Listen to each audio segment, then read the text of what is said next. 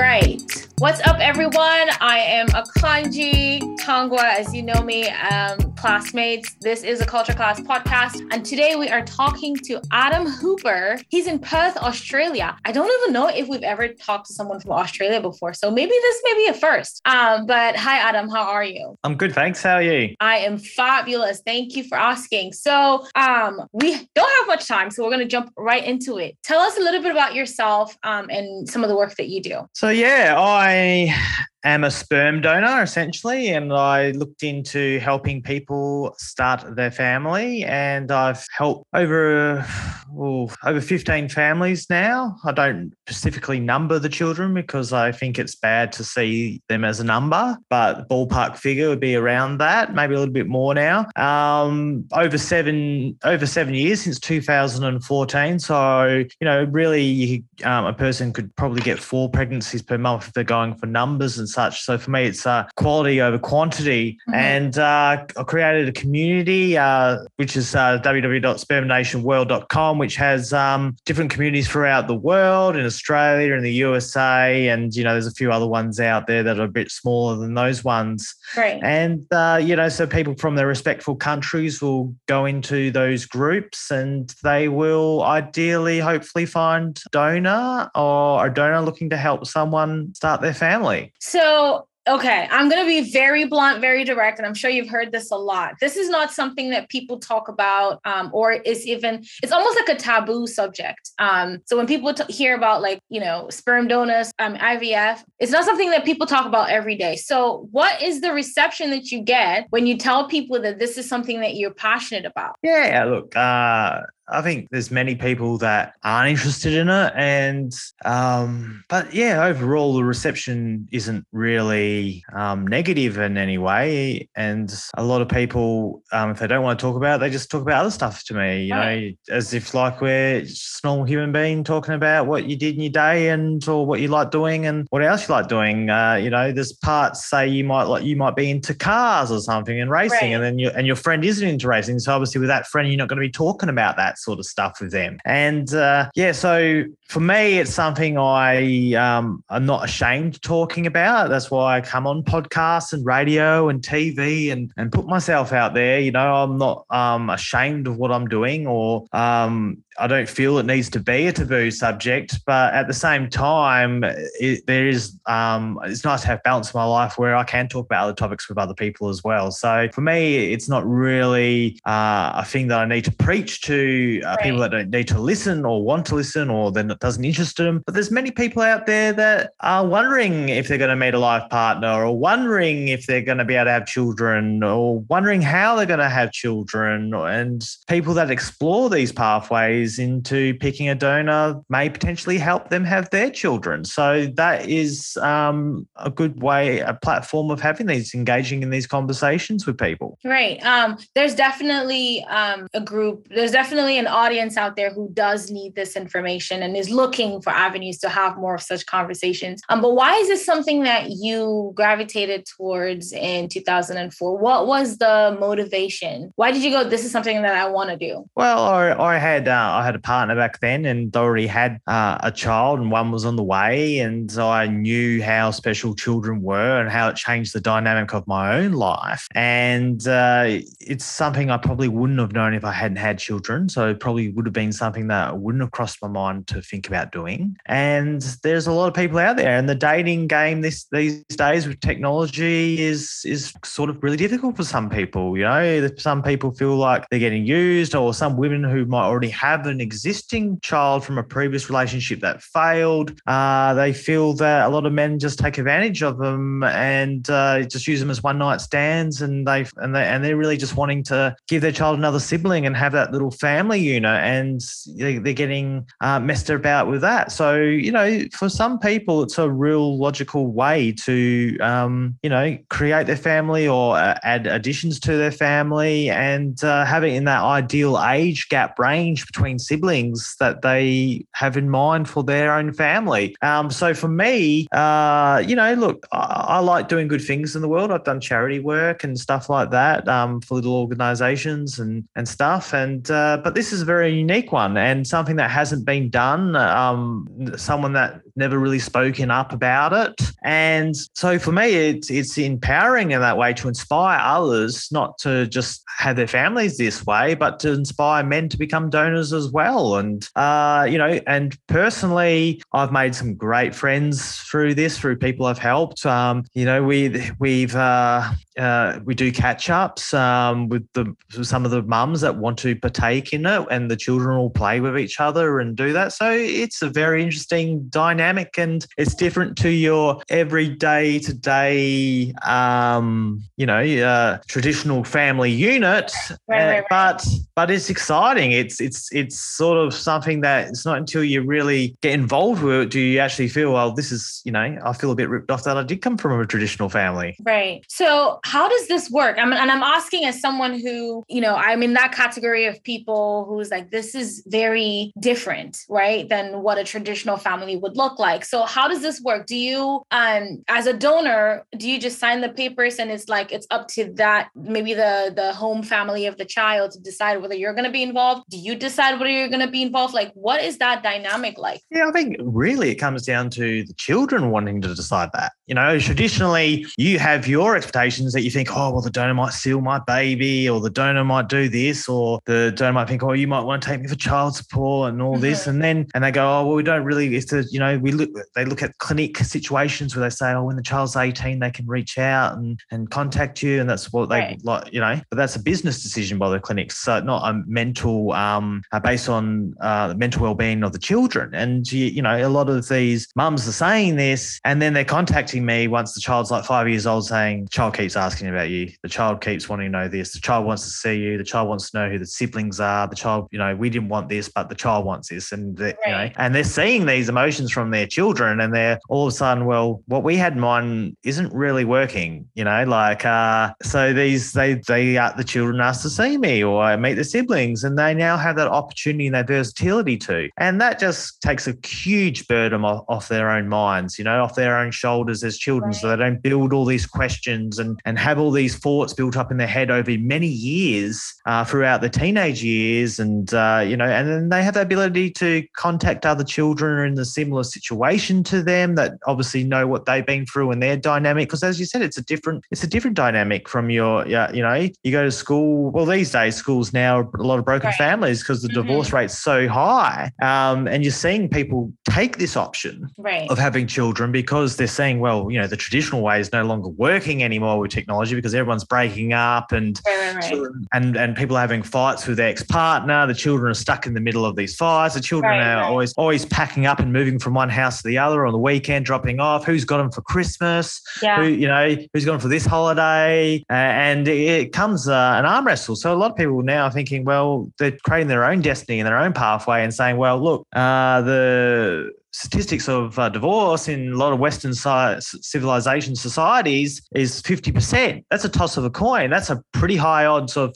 something untoward or not going well. Right, exactly. And when you look at the statistics of using a donor, well, every single person I've helped, we've maintained a great relationship, great friendship, and it's at their discretion of how much they want to involve me and have contact, or how much they want to talk to the other mothers or the other recipients. And we've got a mothers group on Facebook that they're all in, and some partake and post photos up, or of Halloween or photos with Santa now, and they talk amongst themselves, and some of them are a bit shy that they read it but they don't say it, but they in their own time they will decide to get involved and chatter a bit more.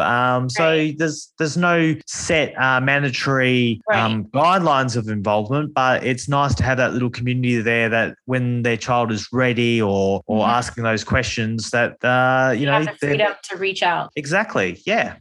So I want to ask, you may have mentioned this, and forgive me, but you have your own family, your own children. children? Yeah, I've got two girls. One's almost 11 and the other one is 7. And and they met them and they love meeting their half siblings. And, they go off and play with each other, hold hands. And they're obviously the oldest ones of them all. And but they've, been able to introduce them at a youngish age, and them knowing from day dot that I was being a donor, even though they didn't understand it until they started meeting them and getting the concept of it. And but for them, it's they ask, when I see them, they say, "Oh, do we get to see any of them this weekend?" And they really do enjoy it. And for me as a father, I had no idea becoming a donor this would impact them in such a positive way. It's not until you've done it and seen it and you're watching it unfold and you're watching this journey of them as they go from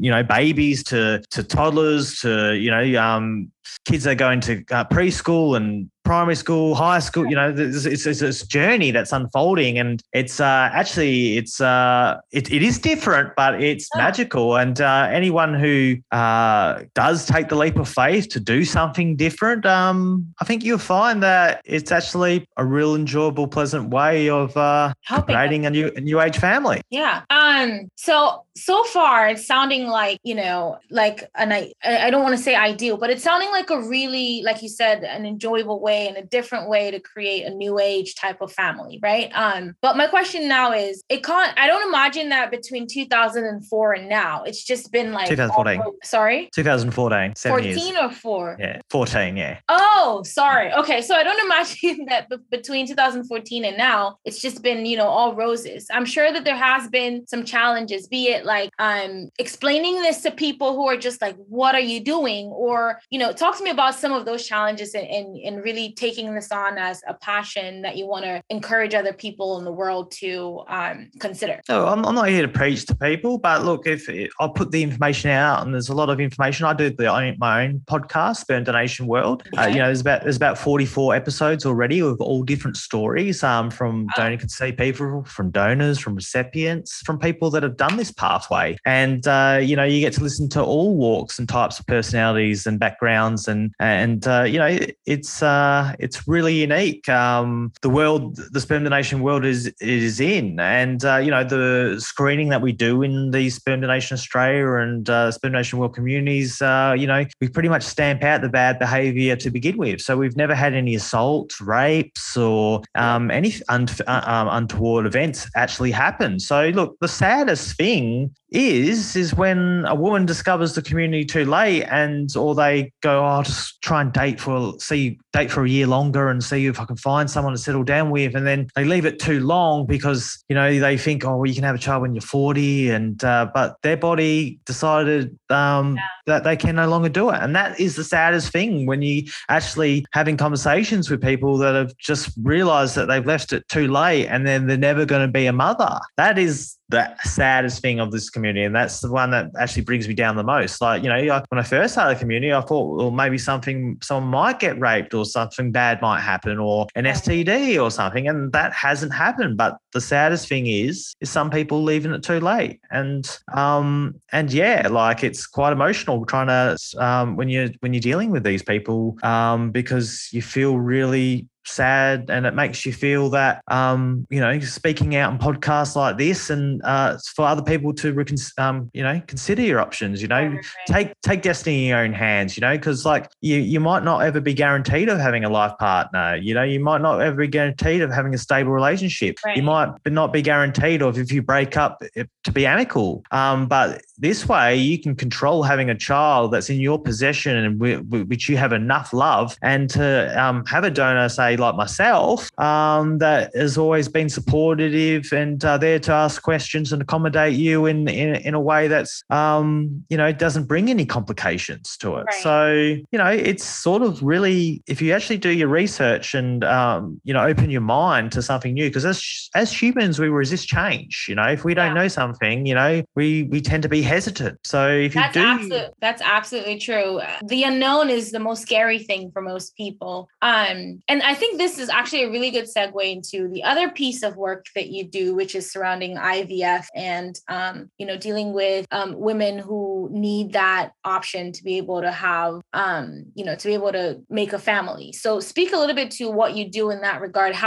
When did that switch happen? Or I guess a realization that this was part of this donor process, and that, the options for women and what is possible out there is, something to consider. Well, a lot of the IVF clinics, they try and keep things a bit protected in terms of, so for instance, if you pick an IVF donor from a clinic off a piece of paper, they don't really want you contacting until the child's 18 till you finish having children, because if you meet that donor before and you decide that, you want to establish a friendship with him, they might say, well, let's donate outside the clinic. And that means they're losing revenue. And so they're trying to avoid this. The way they're set up is for profit, and it's not really for the mental well-being of people. And, also, we're sitting there talking today, you can see my features, my cheek structure, my jawline, the way, how far my eyes and eyebrows are apart, or how bushy they are, or, etc. People pay attention to all of these things? Well, on a piece of paper, you don't see all that. And if you're in a same-sex relationship and you want to, or you're in a hetero relationship and you want the donor to have similar features, so they might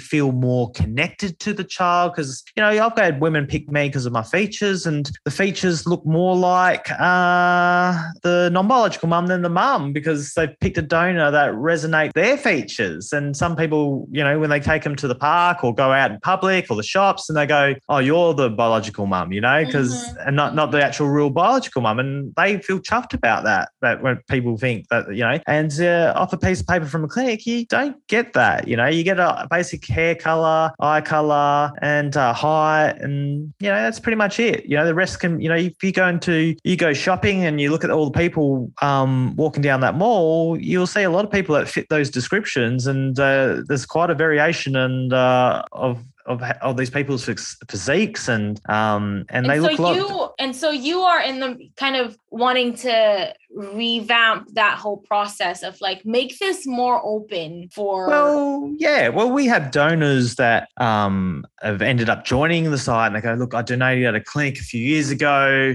At the end, I was just dropping my sperm off, and now, I got told there's children alive. Now I start to wonder, are they in good homes? Are they getting raised by good people? What have I done? I'm questioning my decision of donating at this clinic now. And this is playing over that donor's mind now, and he's waiting till they get to 18 to reach out and say, it's okay, I was all right, or they're wondering, are they going to get contacted when they're 18 and go, I was raised by horrible people that really, didn't look after me or neglected me, so doing it this way just eliminates all that, and vice versa for the recipients. You're wondering, your guy sounded great on a piece of paper, he sounded wonderful, right. But in the back of your mind, when your child wants to reach out and contact him, I've had many people from previous generations that have walked this path. They said, oh, well, yeah, he wasn't really what we were expecting. And it sort of made things awkward and embarrassing, they're embarrassed, or the child, whose identity feels a bit tarnished now because, he just was totally different from us. And so, having these conversations, I meet people. If someone internationally, wants to use me and fly me over and donate to them, we have Zoom chats and talks, and, we get to know each other that way. And, everyone I've donated to, I don't regret. And I feel that they feel the same, because we've never had any arguments, fights. It's been really smooth sailing. It's just been based on them helping them create a family, and them being grateful for me doing that as well. So, it's just that mutual respect for each other. And I think that's beautiful. Yeah. And I can see how this plays into your own confidence too in what you do, because it's one thing for the family to feel blessed that you were able to do this to help them, but for you to know that the child is in good hands and a good family, and that, you can trust that they are going to be raised by people who truly care about them. And this is something that they wanted. I think that must play to, it must play in your favor as well. And by you, I mean the donor in general. And definitely. And that's that means that I don't build up any mental despairing thoughts of, what could be going on. Like I've got a good peace of mind right now. If I donated at a clinic anonymously, I wouldn't have that peace of mind. And, I've had donors that have said that, it wears on them, it's a burden that wears on them, that takes up a lot of their brain power and, that they think about, and they're constantly questioning their decisions. And this way, I've never had a donor come back to me and gone, hey, Adam, I saw you on TV, or I saw you on this radio show, or I read an article about you in a paper. I've never had people come back and say, I regret doing that. Doing that. Instead, I've had hundreds of messages saying, I stumbled across this article about you, so I decided just to have a little gaze and a little look-see, and then I decided to do it after several months, and now a child's born. It's the best feeling of my life. Thank you for creating a community like that and speaking up on a taboo subject that no one really else has done before. So, that's great. It's great. It's warming that not only from a recipient side that they get family and a child, but men feel good helping out people. It's a good thing to be a human, to help out. It's a nice, as I said, people do charity work, feel good about themselves in a way that they're contributing to society in a positive way that doesn't have to be, based on money or, a financial incentive. And even though I'm sure that there is, and we can talk about that in the follow-up question, but so I wanted to ask, there has got to be, and you can speak to this or not, or you can confirm this or not. There's got to be some, situations where it's the opposite, where recipients are in need of maybe an egg donation as opposed to a sperm. Do you have is there any overlap in that community that you're building where women are willing to donate their eggs? Is that even, I think that's... Look, I think we've had a lot of women join, and they're just grateful of, being able to create their family from sperm donors, and they feel inclined, not all of them, obviously, but, because, to extract eggs out of someone and take those drugs that they do, to, hyperstimulate their bodies and, can do some damage to them. And so for a woman to do it, it's a bigger process than it is for men to do it. And to surrogate as well. But some women don't know they enjoy it. Some women really enjoy pregnancy. They really embrace pregnancy. They like the whole process of pregnancy. And some people hate it. And it's not until you've had your own child do you understand that if you can surrogate for someone. And we have had many women over the years that have done it and had their children, created their children, and then offered donors who might be single men or gay men in a relationship that obviously would require a surrogate and an egg donor. And they have returned the good karma. This is definitely, not very widely talked about. So I have a question. Okay. It's all nice and good and everything, there's you're helping families and good things are happening. If something should happen to one of and this is, of course, we don't want this to happen, right? But in a situation where one of the children maybe don't have the support that they do have now in terms of their guardians or parents at this time, do you ever feel like, does that feeling of now they become my responsibility? Do you ever think about that? Yeah, look, I think obviously being a donor now that's helped over 15 families, you think, well, the more people you do help, there might be a statistical chance that, the parents might die from like cancer or something like that. So when you meet people, you talk to them about their support networks, if they've got good families, friends, brothers or sisters, what would happen to the child if you were to fall into ill health and people can work out that. Because, a lot of women, when they do decide to use the donor path, they think about that for their own self, what would happen to the child if something was to happen to them. And, a lot of them process this before it even gets to the donor talking about it with them. So, look, I'm pretty comfortable that these children that I've helped have got a great support network and a big loving family that can to sort them out. But look, at the same time, I see some of these kids, and if a recipient wanted me, if they had something on and they wanted to drop the kid off for the day and let them play with my kids, I wouldn't have a problem with that. It wouldn't be any different to your children having sleepovers with, say another child from their school or something. It's for me, and I feel comfortable with my children. Would feel if they wanted to take my children off me, they could have them as well. Because but at the end of the day, I'd feel more comfortable with someone. I would tell your children you said that.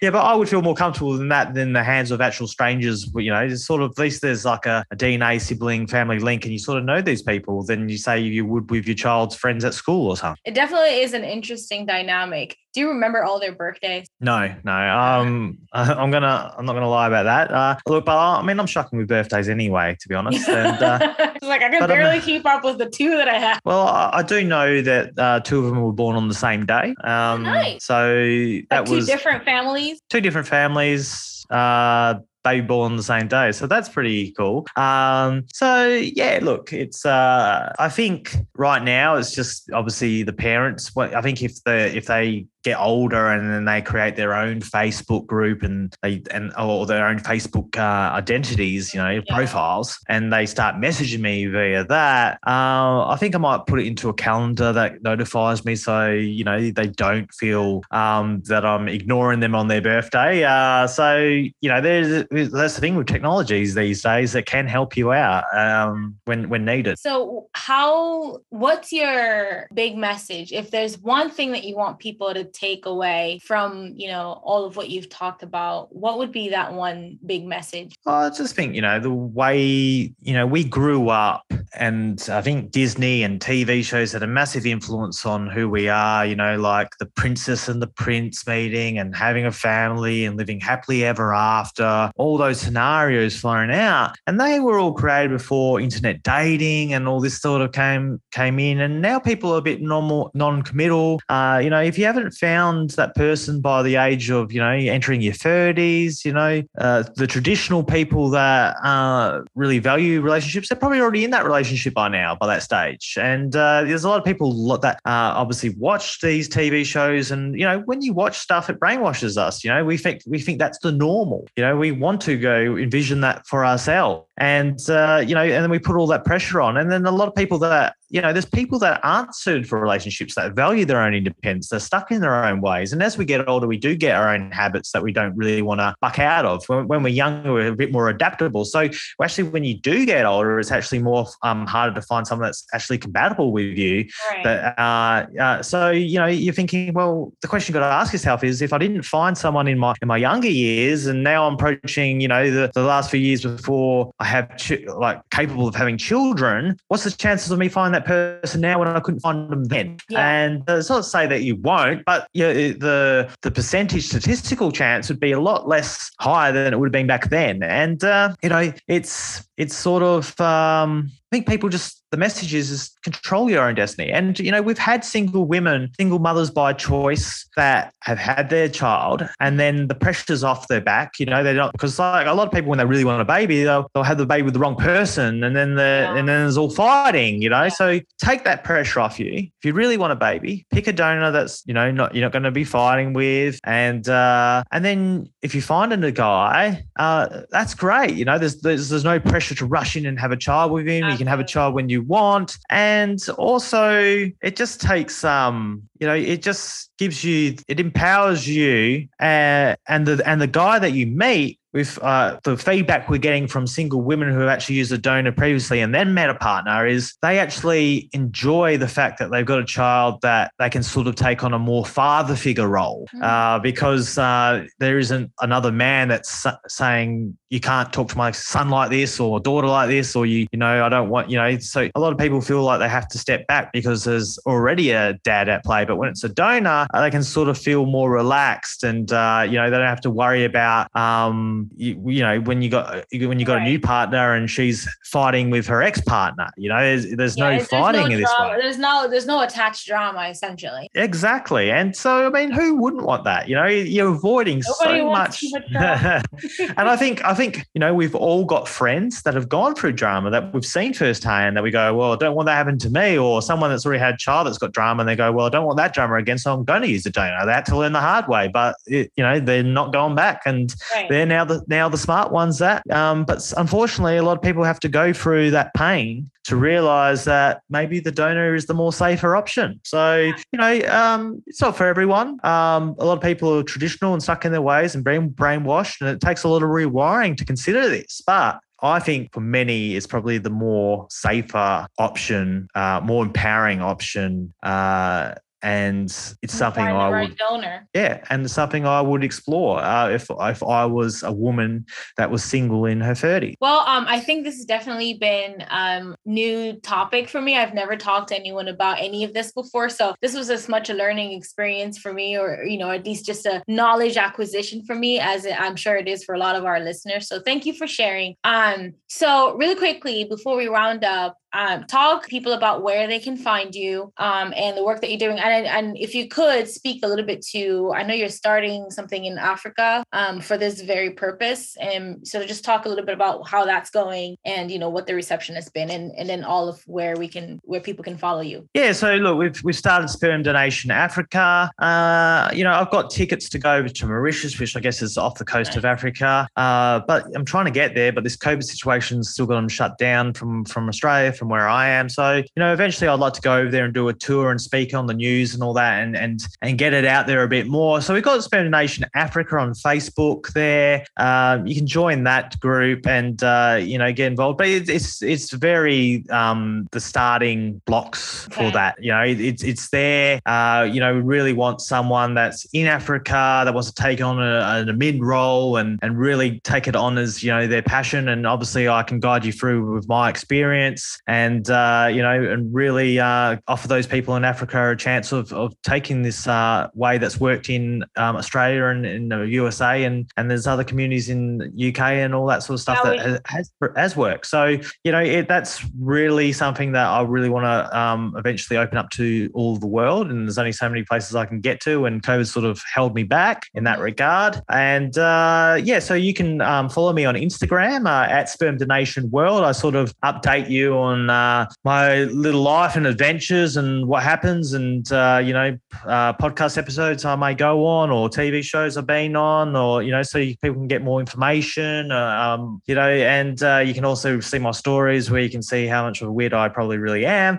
Wait. Speaking of, so let me ask this question, because you just were talking and it came to my mind. Your Instagram handle has the word sperm in it. Are you Instagram didn't red flag this at all? Yeah, well, it's a fine line, isn't it? Because I've seen a lot of accounts get deleted off Instagram, and but what we do is legit. It's not shady. It's not for sex purposes. It's not, it's about education, and that's how it comes across. And I don't put anything borderline that would probably create that controversy of setting off some alarm bells for those people who administrate Instagram. So I don't see any reason for it to get banned.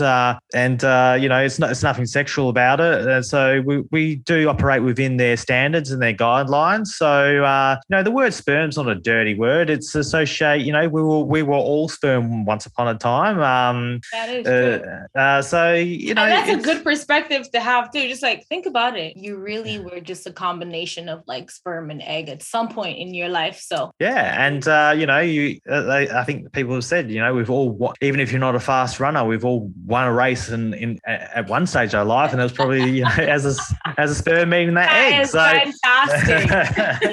That is fabulous. Well, thank you very much. We're all winners here. And so look, you can find me on Instagram, on Facebook, Adam Hooper, the website, www.spermdonationworld.com. There's lots of information guides to go through and read up on, and really learn to educate yourself. This is something that you may consider. Look, if you're from different parts of the world and, and you want to find a donor, we've got donors available that can donate. I love diversity. So for me, when I travel, I don't mind helping people internationally. Obviously they cover for your plane tickets and accommodation or whatever, but basically I take my time off work, so I'm not really wanting reimbursement for all those costs. That's just something I absorb. So it works out about even, really. And but I really embrace going and meeting another country and seeing and just taking in and seeing where this potential child will grow up and live around, and their culture will be. Yeah, their culture will be, and then they're able to share it with other children that there's their half siblings when they're older, and say, "Oh, come to Africa, or come here, or come to Sweden," or and they can learn off each other as well. So I think you learn a lot too about yourself. Yeah, it's a real good culture class. So I like that. I like that a lot. Exactly. Thanks for having me on the show. No, absolutely. I think this is definitely something that will prompt a lot of discussion for all listeners and beyond. Thank you for being so bold about what you do and being willing to share. And thank you, classmates, for listening. This has been the Culture Class Podcast, and we will see you in a very next episode. Bye.